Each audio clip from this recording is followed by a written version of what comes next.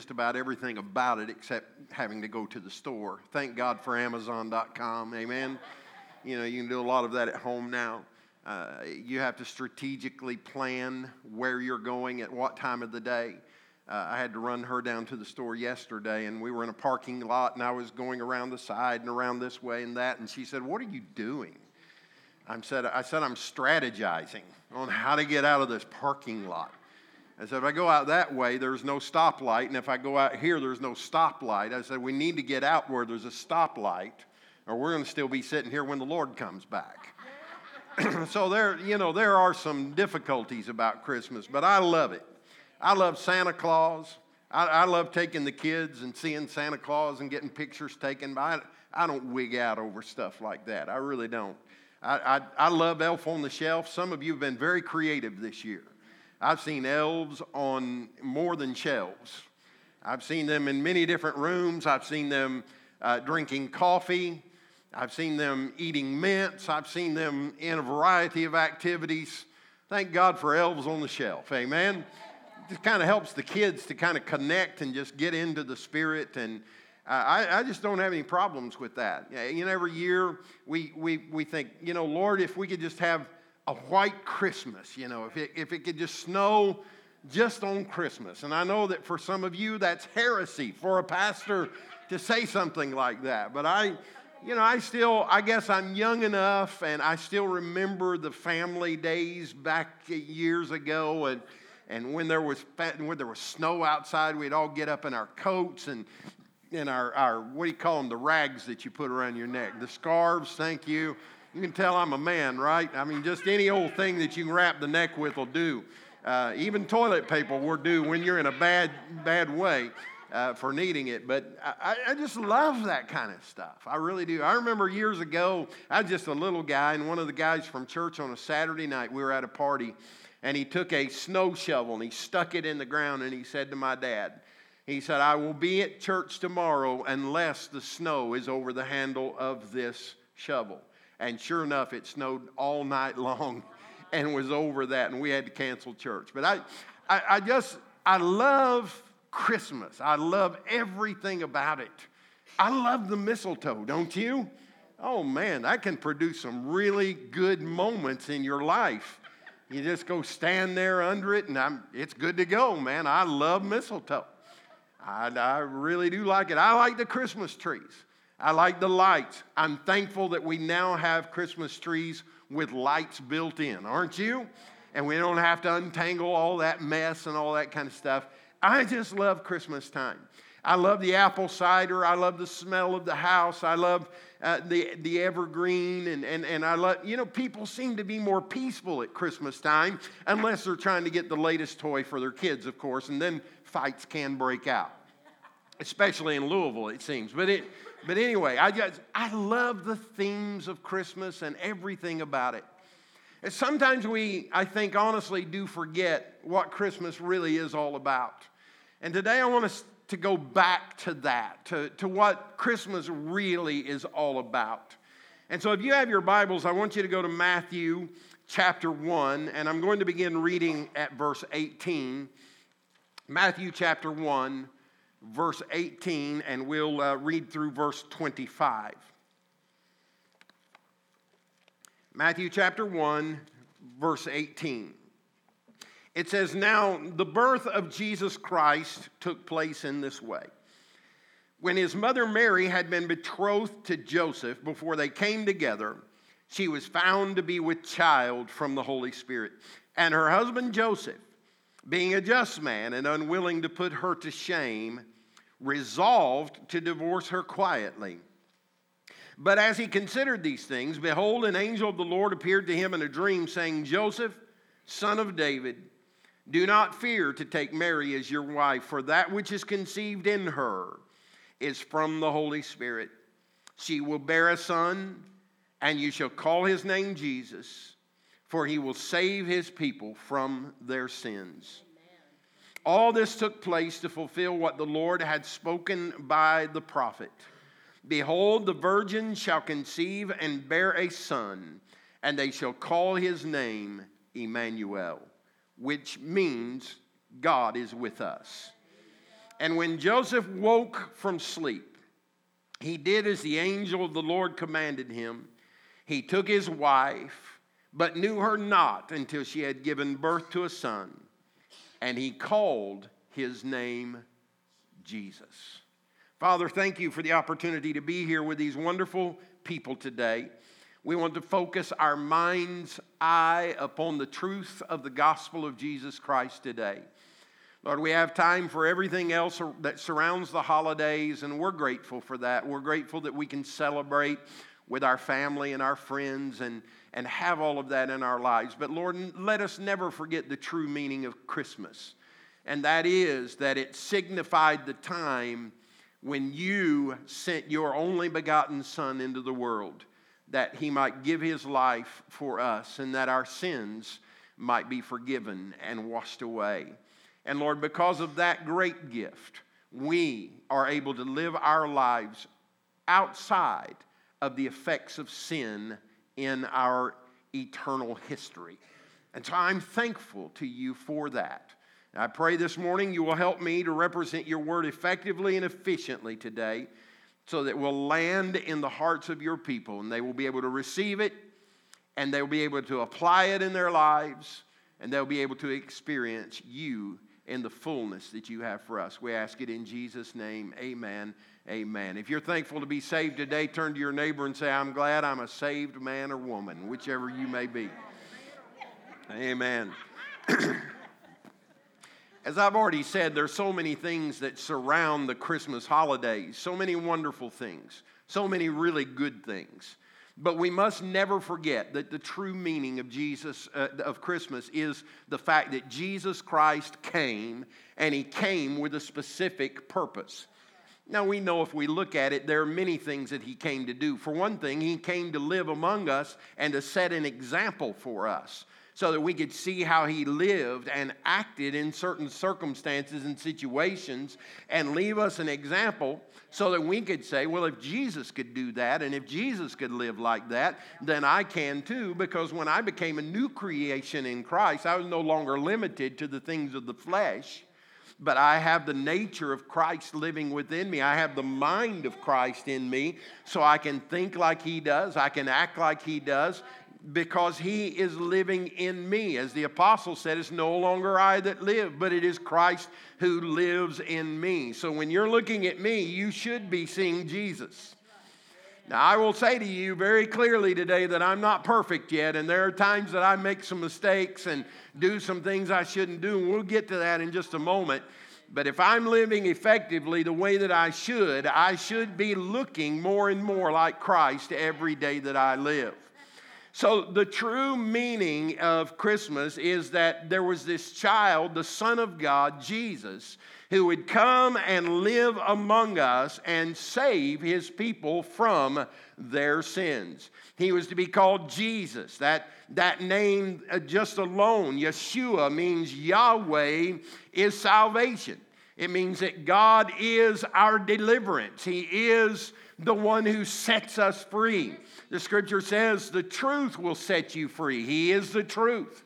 And so when we accept that as truth, it brings freedom to our lives. And so he came to do some very specific things in the world and in our lives. I want to mention 3 of those things this morning.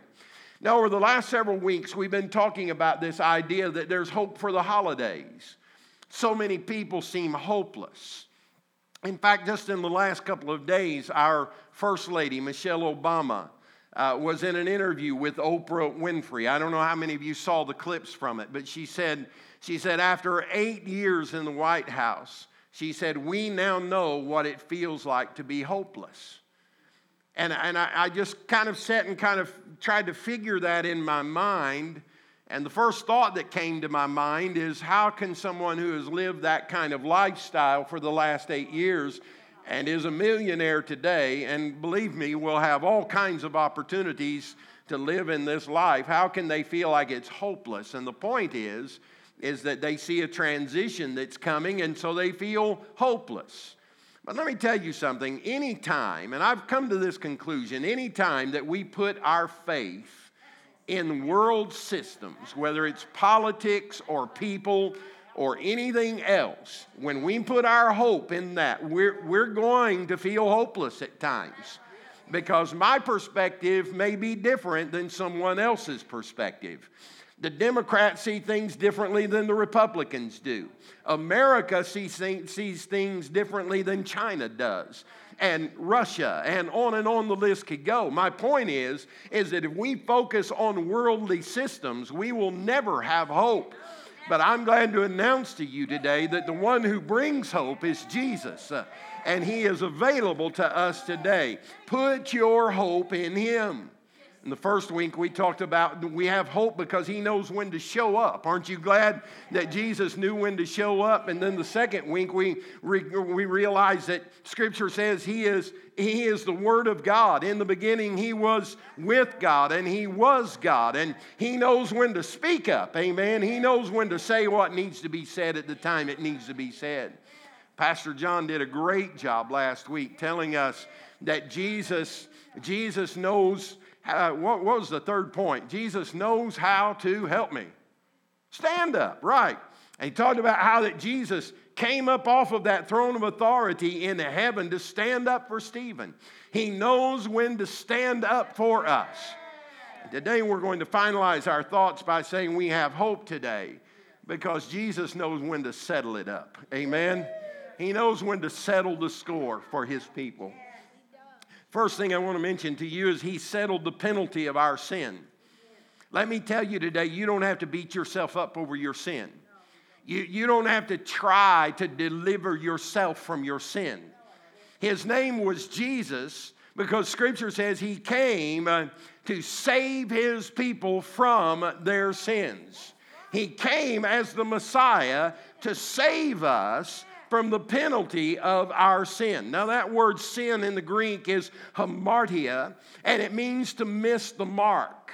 It means to be off of the bullseye, if you will. How many of you know that all of us attempt and try to live a particular way that we think will be pleasing to the Lord? We look at Scripture and we see things that he commands us to do and things that he says that we should do. And so we try with all of our energies to do those things. And yet, how many times do we just miss the mark? I mean, we just don't. Joe was talking about going and getting his concealed carry permit yesterday, and he was talking about people who were there shooting on the range. And he said they weren't just missing the mark, they were missing the whole target. They weren't even hitting the target. I mean, there have been times that I didn't just miss the bullseye, I missed the whole concept. I couldn't even hit the piece of paper. But thank God, Jesus came to pay the price for the penalty of my shortcomings. The Scripture says in Romans chapter 3, verse 23, that all have sinned and fall short of the glory of God. And so it means that we're in this situation where we are continually tempted to do things that we know we should not do. All the way from the beginning of creation, Genesis chapter 2, verse 17 tells us that God said to Adam and Eve, the day that you eat from the fruit of the tree is the day that you will surely die. No, they didn't die a physical death, but they died a spiritual death. And because of the sin of one man, sin has covered this fallen world. And because God prophesied it. Romans chapter 6 and verse 23 says the wages of sin is death. Ephesians 5 and 6 says, because of these things, the wrath of God rightly comes upon the sons of disobedience. And Revelation chapter 20 verse 10 says, there they will be tormented day and night forever and ever. He's talking about hell. He's talking about a place that we don't like to talk about, but a place that is very real. And a place where men and women will go if they do not accept Christ as their Savior. And there will be a great time of suffering there in those times and for eternity. And so it's very clear that Scripture bears out this idea that there is a penalty to be paid for the sin of this world. But here's the good news, and here's the reason that you have hope this holiday. Jesus came to pay the penalty for your sin. Amen. You don't have to pay the price because Jesus bore our sins for us. 1 Peter chapter 2, verse 24 says, He himself bore our sins in his body on the cross. Aren't you glad that when he was on that cross, he took all the sins of the world, including yours. He took them upon himself, and he paid the price. He only had to do it one time. He doesn't have to do it every day like they did in the Old Testament. He doesn't have to offer certain sacrifices at certain times of the year. No, he shed his blood one time, and that one shedding of his blood was enough to cover the sins of this world, including yours and including mine today. Amen. Can you give him praise? Thank God for that. There's a story of a judge in Great Britain who was working the night court system, and they brought in a homeless man who had been caught stealing some things out of a convenience store. And when the homeless man came in, he had nothing. He was penniless, and he came before the judge. And the judge said, What say ye about your crime? And he said, I'm guilty. And he explained to him that he had done he had committed the crime that he was accused of. Being a righteous judge, the judge had to find him guilty. And because there was a fine that was attached to being guilty of that crime, he had to impose that fine upon that homeless man. But that homeless man had no ability to pay that fine. And so when the gavel fell and that judge proclaimed him guilty, when it was all over, the judge reached down in his own pocket and took out his own money, and he paid the fine for the homeless man and told him that he could go a free man. That is what Jesus did for you. He is a righteous judge. He has to judge sin righteously. He has no choice in that matter. But thank God, after he has judged us guilty, he reached down, God did, in his own pocket. And the scripture says he gave his only begotten Son, so whoever would believe on him should not perish, but have everlasting life. And when you believe in him, he settles the penalty of your sin. Isaiah chapter 53 and verse 5 says, But he was wounded for our transgressions. Think about that. He was bruised for my iniquities. The chastisement of my peace was upon him, and with his stripes I am healed. I'll tell you, I honestly don't have words to describe to you today how grateful that I am to Jesus Christ for coming and paying the penalty that was rightfully mine. He did it for me. Secondly, he settled the power of sin over our lives. Now, we live in a godless society in the sense that while God is in his people, it doesn't appear that he's ruling and reigning in our world because society is far from him. But here's the truth of the matter. No matter how sad society gets, Jesus is still here. He is in you and he is in me, and we are his representatives. We can't sit around and just wonder, well, when's the next time God's going to bless me with this and bless me with that? No, my primary responsibility is to be his representative in this world. It's not about how rich I can get. It's not about how much stuff I can acquire. Because let me tell you, when you die, your stuff is going to die with you. It's going to stay right here. But if you have laid up treasures in heaven, when you arrive there, there will be a supernatural bank account with your name on it where God is going to bless you throughout eternity. We live in a world that is filled with sin. But the good news is that God has given us through Jesus Christ everything that we need to live successfully in this world right now.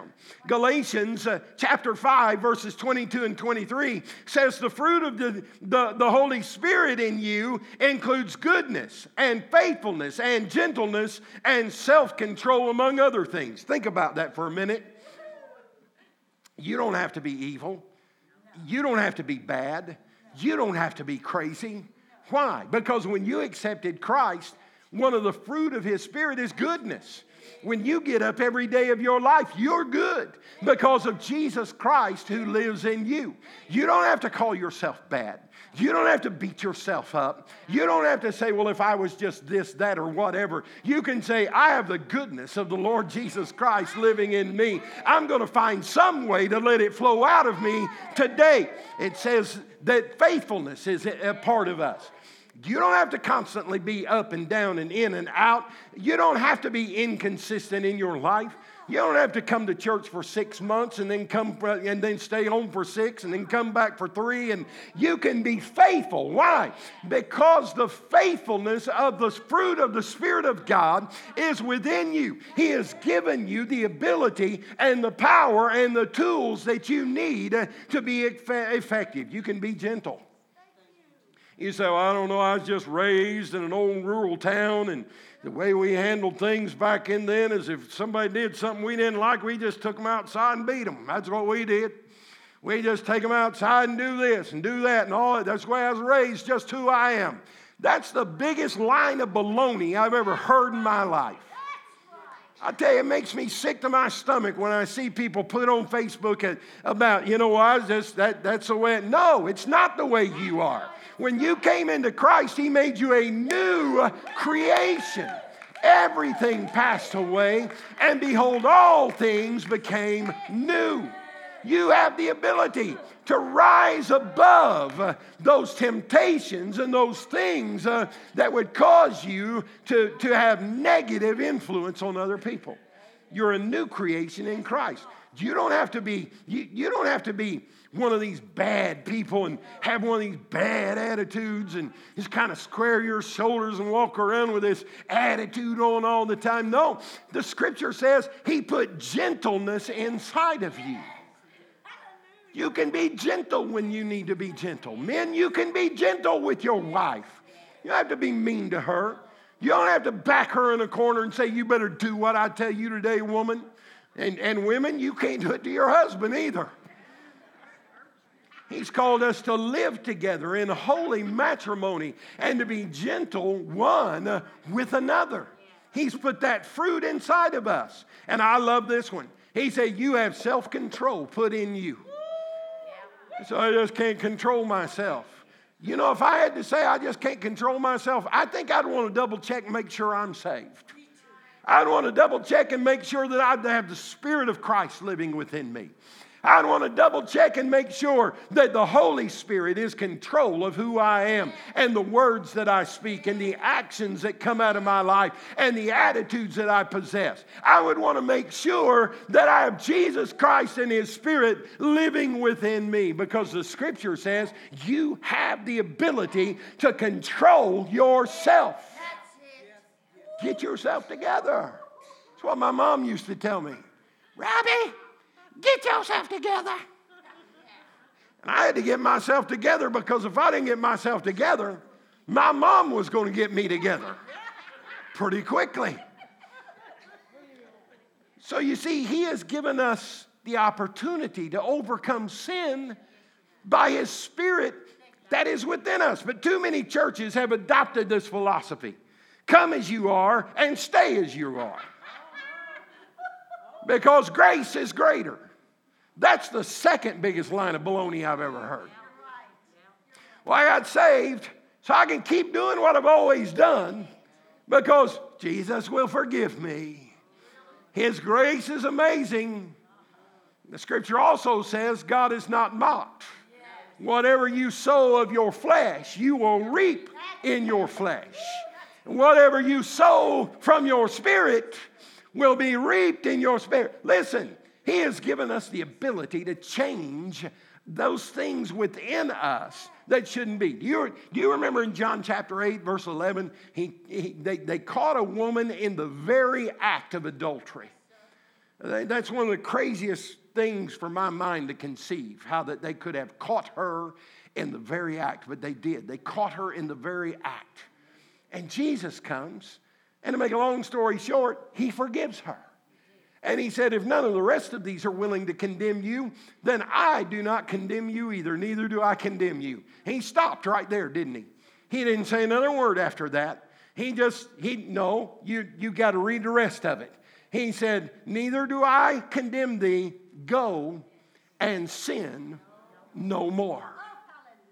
You know, we've got to get ourselves together and realize that he provides a way of escape. There's a story told about a guy that had been asked to read scripture in church, and he didn't read very well. And so he is reading the passage of scripture in 1 John chapter 2, verse 2, where it says that Jesus is the propitiation for our sin. Propitiation means the atoning payment for our sin. But he couldn't read very well, so instead of saying propitiation, he said perpetuation. And so he was saying Jesus is the perpetuation of our sin. And the pastor got tickled at him, because what he was saying is that Jesus will enable you to just sin and keep on sinning and keep on sinning and keep on sinning. That's not the way it is, church. God has called us to stop sinning, and we have the ability to do it. You say, how? Hebrews 12, verse 14 says, pursue sanctification. 2 Corinthians chapter 7, verse 1 says, let us cleanse ourselves from all defilement of the flesh and spirit, perfecting holiness in the fear of God. You say, well, doesn't it just happen magically? Don't you just come to the altar and you snap your spiritual fingers, and then all of a sudden everything's good and you don't have to worry about sin anymore, and it's all good? It doesn't happen that way. It's a process. I know one pastor who told me about a man who came to the altar, and he said, I never in my life heard a man cuss his way to salvation. He said, but when he came to the altar, he said it was all he knew. He said it was the only words that he knew how to say. And said he just came to the altar and, dear blankety blank, I blankety blank this, and I ask you to take all the blankety blank out of my life and give me some of that blankety blank over there has. He said, I've never heard anybody cuss their way to Calvary. Said, but the Lord saved him and forgave him of his sins and turned his life around. And he said he became one of the best church members that I've ever pastored ever in my life. He said, I'm telling you, God can meet you where you are, but he will not leave you where you are. He will cause you to be who he needs you to be. It'll be a process. Deuteronomy chapter 7, verses 22 and 23, God was speaking to Israel and telling them about the process of how the promised land will come into their possession. And he said this, he said, the Lord your God will clear away these nations before you little by little. You will not be able to put an end to them quickly, but the Lord your God will deliver them before you. So what I'm trying to tell you is today, stop beating yourself up. I don't know where your story started. I don't know where you began. But I'm telling you, God will meet you wherever you are. But he will not leave you there. He will take you step by step where you need to go so that you can become the person that he has called you to be. Thirdly, and I'm about to quit, he will settle the presence of sin finally for us. I'm going to say something that will make some of you upset, but I'm going to say it anyway because it's true. I've already told you we live in a fallen world.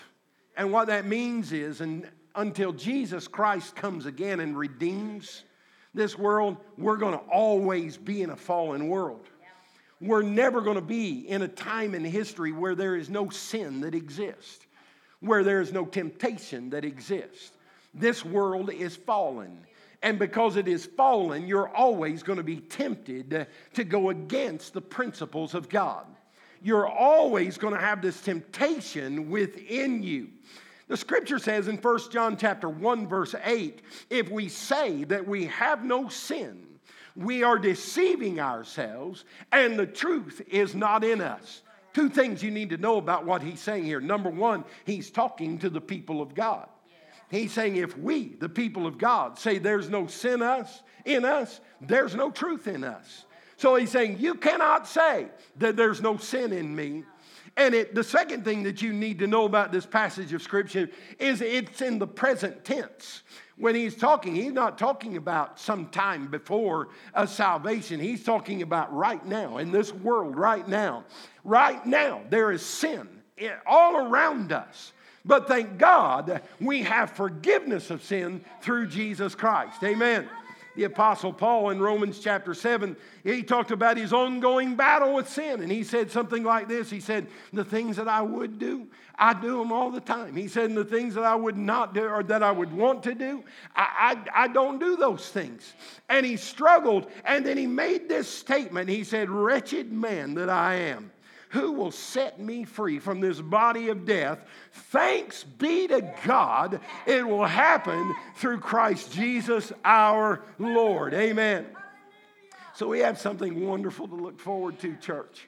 I'm so happy that we can celebrate Christmas. And I'm so happy that we can celebrate the birth of the Christ child. And I'm so thankful that Jesus came to save me from my sins. But I'm also thankful that there's a day coming when I won't even have to interact with sin anymore, because I'm going to be in an environment and an atmosphere where sin cannot be, where sin will be barred from the people of God. I'll be able to walk in total and complete freedom in Christ Jesus. Priscilla's going to come and sing a song here in just a moment. I want you to go ahead and come if you will. But I want to remind you what 1 John chapter 3 and verse 2 says. It says, we will be like him, for we will see him just as he is. So I thought I was like him now. I thought I had his divine nature in me now. I thought I had the mind of Christ in him now. In me now. That's true. You do. But we will always be growing in revelation until one day when we stand before him and we see him. It will not just be an occasional glimpse of him, but we will see him in the fullness of his glory, and immediately we will know him in a personal way. We will be as he is on that day when we see him. So I live every day of my life looking forward to that day. I live every day of my life realizing that this world offers me nothing that can take away my desire to one day stand before him and see him. Listen, here's what it's going to be like. Revelation chapter 21 verse 27 says, there will be nothing unclean. Say nothing unclean. And no one who practices abomination and lying shall ever come into it, but only those whose names are written in the Lamb's book of life. You say, well, how do I get my name written in that book? Can I Google that? Can I go to some website and sign up with my email address? Is there a yearly subscription? How can I do? No, all you've got to do is just call out the name of Jesus Christ and repent of your sin and ask him to come into your life. And the very instant that you do that, your name will be recorded in the book of life in heaven, and you will be eternally with him. Isn't that good news? Isn't that good news? That's good news. I want you, if you will, for just a moment, I want you to just focus your attention upon what it's going to be like when Jesus comes again. Oh, we know we have a historical record of what it was like when he came so many years ago. There were sheep there. There were mules there. Joseph and Mary were there. There were shepherds there. There were wise men there. And at our house, our nativity scene a couple of years ago not only had all those people, but Mickey Mouse and Minnie Mouse were there as well. I'm pretty sure Jovi invited them to the party. I'm not sure what the nativity looks like in your house. But let me tell you, we have a historical record of what it looked like when he came the first time. A babe in a manger. No place to lay his head. There was no room in the inn for him. We know all that. But let me remind you, that's not how he's coming back the next time. When he comes back the next time, he's coming back a reigning king. He's going to step out on the eastern sky, and the trump of God shall sound, and all those who are dead in Christ shall rise first, and those of us who remain, we're going to be gathered and meet them in the air, so that where He is, we can live forevermore, eternally with Jesus Christ. Not a little child, but a reigning Savior. Amen. I want you to think about that while Priscilla sings. I'll be back in just a moment.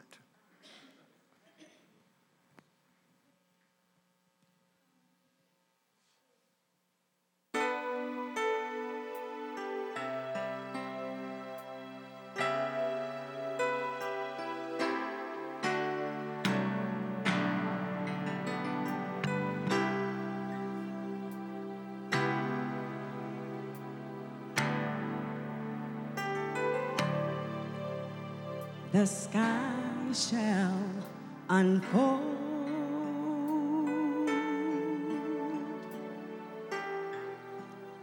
preparing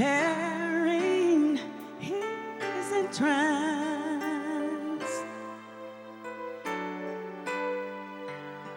and the stars shall applaud Him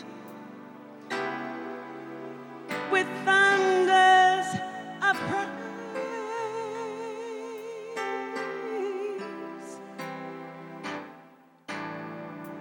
and the sweet light in His eyes shall enhance those awaiting. Yeah. Then we shall behold Him, then face to face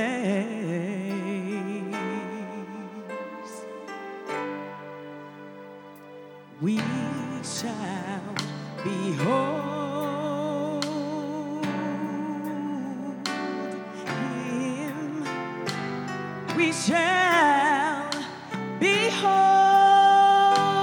Him, yeah, face to face in all of His glory.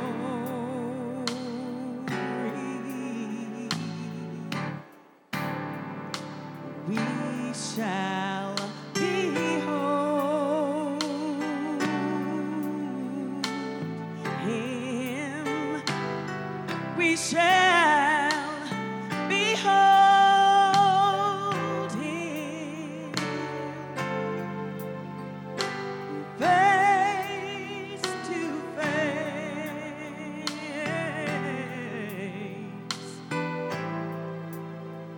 Our Savior and our Lord.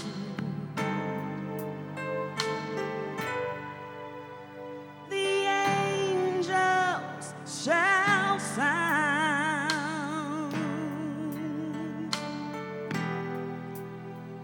the shout of His coming,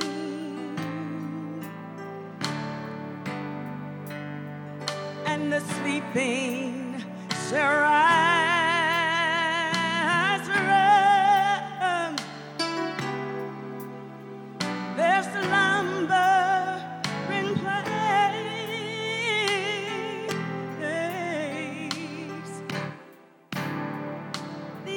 Those who remain shall be changed in one moment,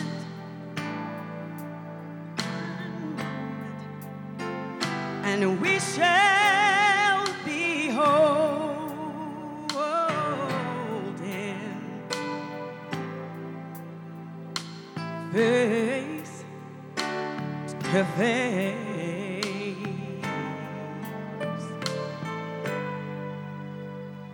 We shall behold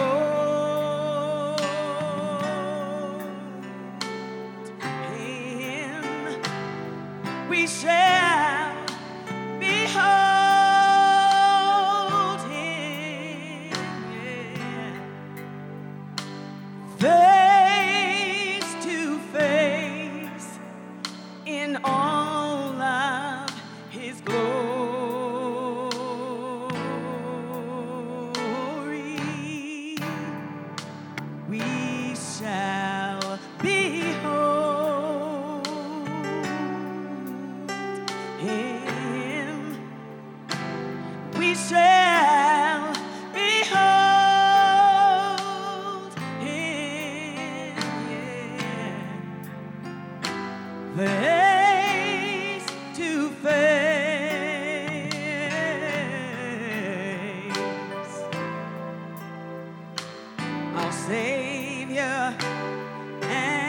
our Lord.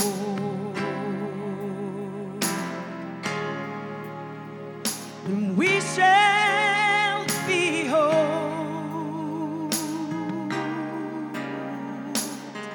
Him. We shall behold Him, yeah. Face to face in all of His glory.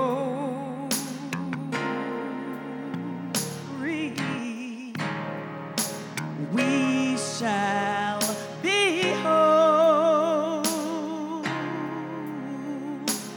Him. We shall behold Him, face to face. Our Savior and Lord.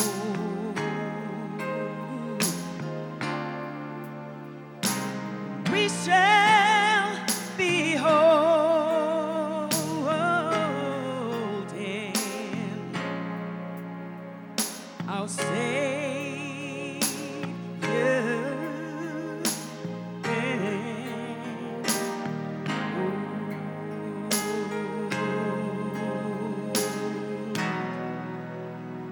our Savior and our Lord.